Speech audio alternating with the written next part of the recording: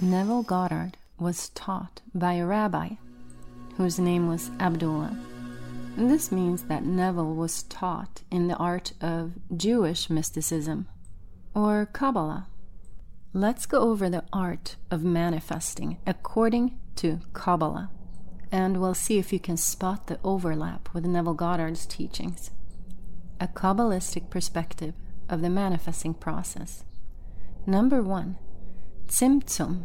In Kabbalah, Tzimtzum refers to the concept of contraction or withdrawal.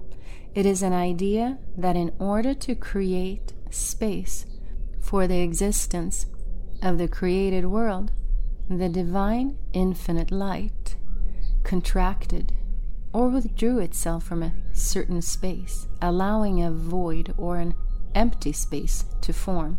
This contraction made it possible for the infinite and separate realms of creation to emerge. Sounds like a creation myth, but the Big Bang was one such contraction. And so is the first division of an ovum.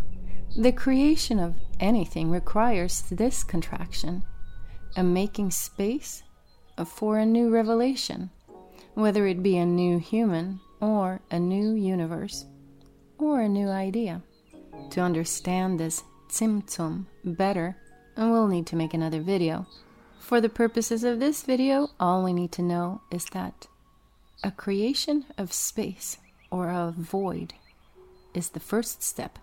The second step is called the world of Atzilut, and the world of Atzilut is the highest of the 4 main spiritual worlds in Kabbalistic thought.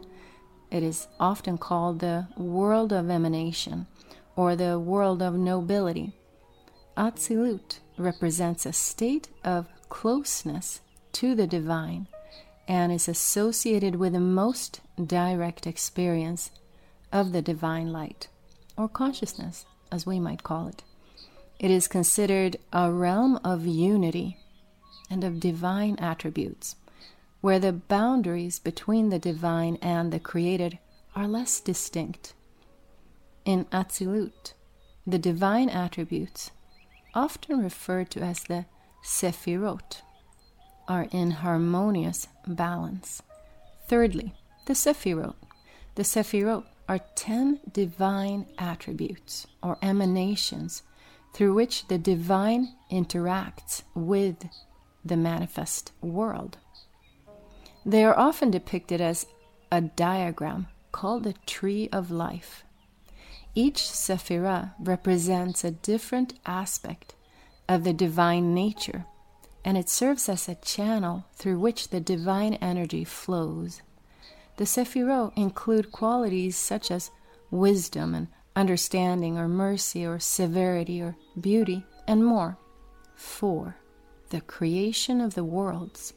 According to Kabbalistic idea, the process of creation involves a series of descents from the higher spiritual realms to the lower, more material realms. And this progression starts with the divine light's contraction, the Tzimtzum, creating a space for the subsequent worlds to form. And the first of these worlds is Atzilut, which is the closest to the divine source, and from there the divine energy descends more through the worlds of Beriah, or creation, Yetzirah, or formation, and finally Asiyah, action. And that is the physical world that we perceive. The concept of manifesting, according to Neville Goddard, overlaps with this 4th step, the 4 worlds in Kabbalah.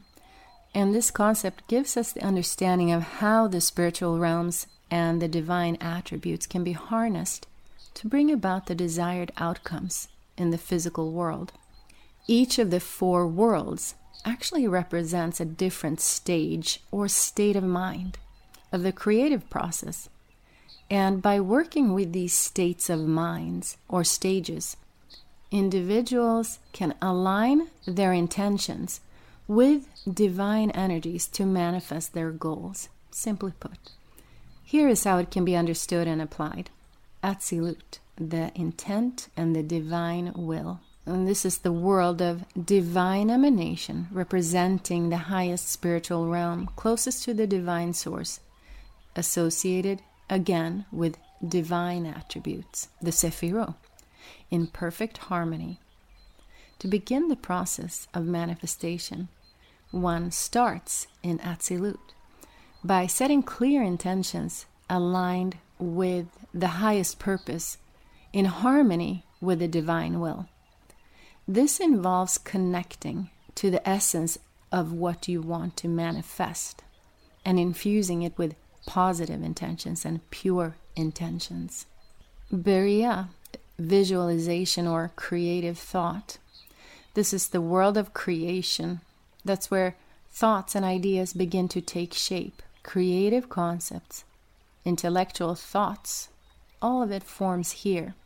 This is where we find the Neville Goddard overlap. Imagination creates. Once you have set your intention, move into the state of Beriah by using creative imagination and focused thought.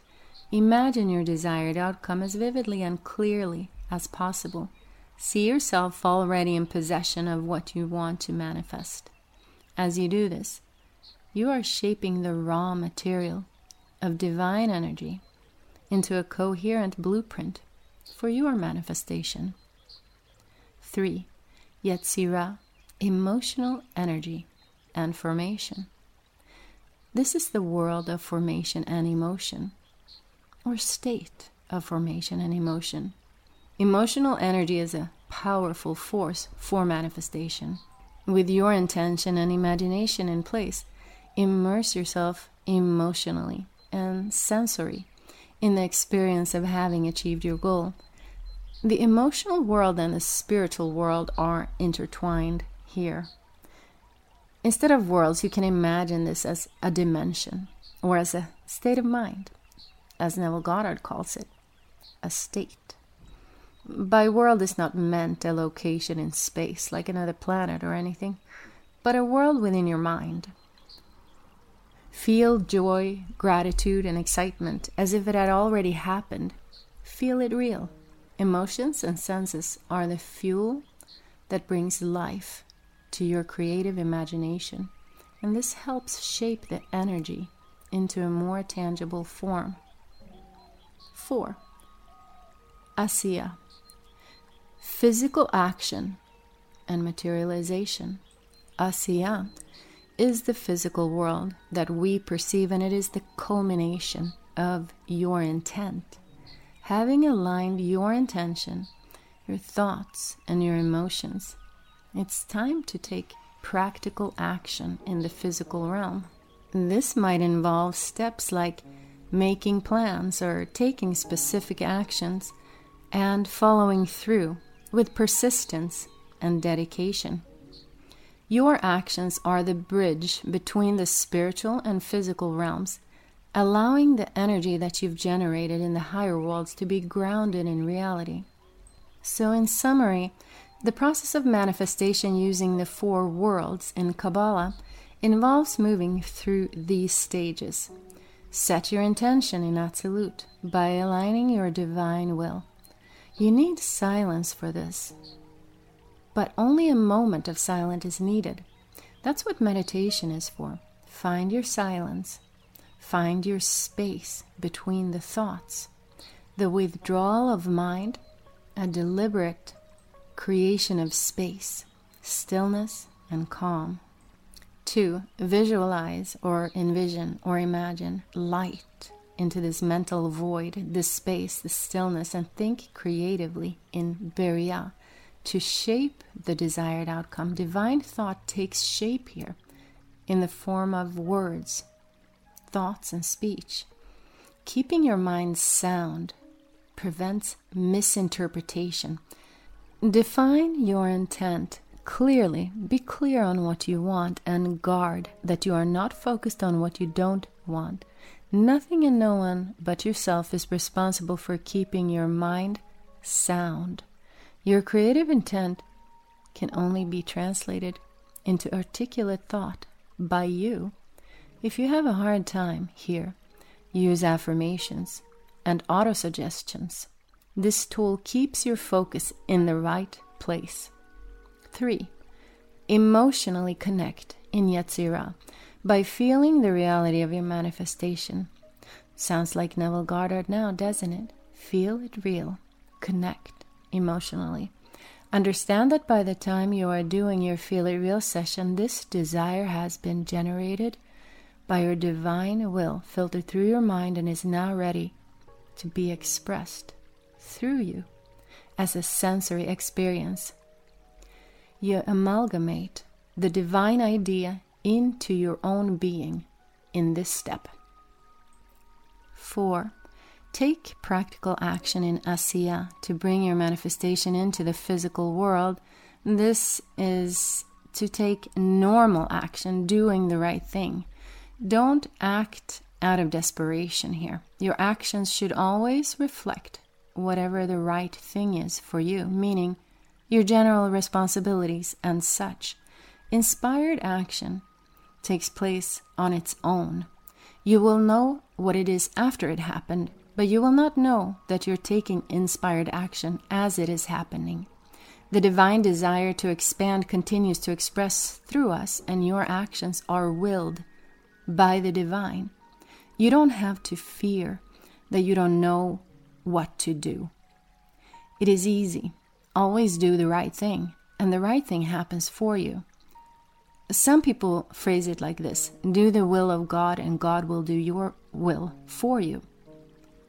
And another way of saying this is, let your actions be aligned with the golden rule, or the 10 commandments, or the noble eightfold path, or whatever it is for you. And then be still and know.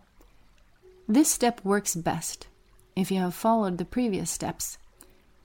In other words, you might think that doing good actions always ought to give good results, but it isn't always the case, is it? Mind your creative intent and the clarity of your sound mind. Set your intent and feel it real. Then you'll be on the right track, and then take right action.